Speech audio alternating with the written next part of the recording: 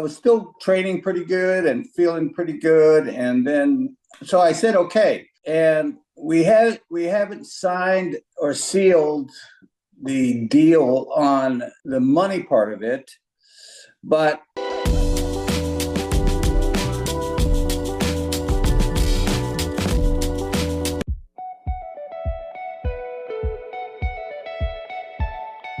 all right, so I want to get right down to some of the questions that some of the editors at Sportskeeda had asked me to ask you, and then some scouting report. Recently, you made a comeback, and I was thrilled to see that.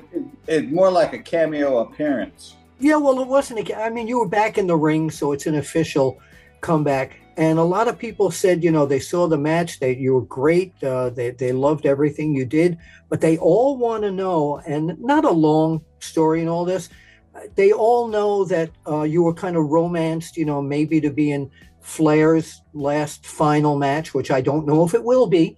But the question is, not a question. You and I talked a long time ago about this, and I remember you telling me that you really wanted fans to remember your matches against Ric Flair in the heyday of both of you, because they were, when I make my list of the greatest feuds in wrestling history, Steamboat and Flair is there. So why weren't you why didn't you acquiesce and, if they romanced you and did that?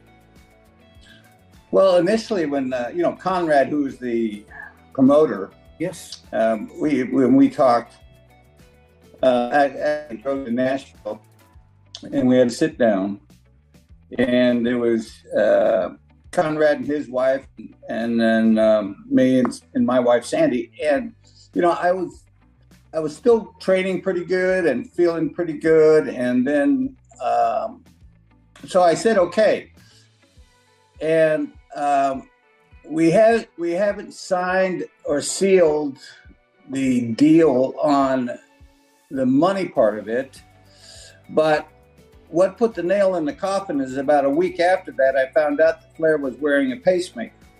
Oh. Now, all these years, I never knew. Yeah.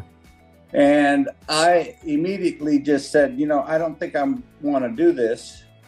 So I don't want my legacy to be that, I was in the ring if he happened to pass away or something went wrong. Of course. I didn't want that. And so I've done some interviews after that when they found out that I said no. But, first time I'm coming public with this, I didn't want to throw Conrad or Flair under the bus. Sure. So I threw me under the bus, even when I was talking with you, that I'm not the guy that the fans remember me by. So I want them to remember me. It's like one of those old time boxers. They get in the ring, and after about the third round, when his legs are gone, everybody's sitting there saying, "Man, he should have stayed retired." Yeah, Larry Holmes and Muhammad Ali is a perfect example of that. Yeah. It just, So that's what I used. I used me as the reason, and so Big Time Wrestling, BTW, Steve I have a Asian guy. I think you know Tony Hunter. Oh, very well. Very well. Yeah. Very well. So, Big Time Wrestling, they're out of Boston. Mm-hmm. And whenever they come south, they use Tony to help line up advertising and shows like in Raleigh or Spartanburg, because Tony's from around the region. Tony's terrific. And a good guy. Yeah, I met him and, I was his first wrestler. I do know that, actually. Yeah, when he started booking, Remember. So anyway, it started out a little conversation about it being like a single match. And I said, no, I'm definitely not going to do a single. It's just not. I'm not going to do it. Then it got to a tag, and then it got to a 6-man, and then my two partners, FTR, are two boys that I know. I helped train at the school, WWE school, about 8-9 years ago or so, and they're good kids. They're great, and so I said, I got a pair of really good guys. So I finally said yes because I felt like I could sprinkle some Ricky Steamboat Dust, and then I could tag out. Yeah, I love when you say that.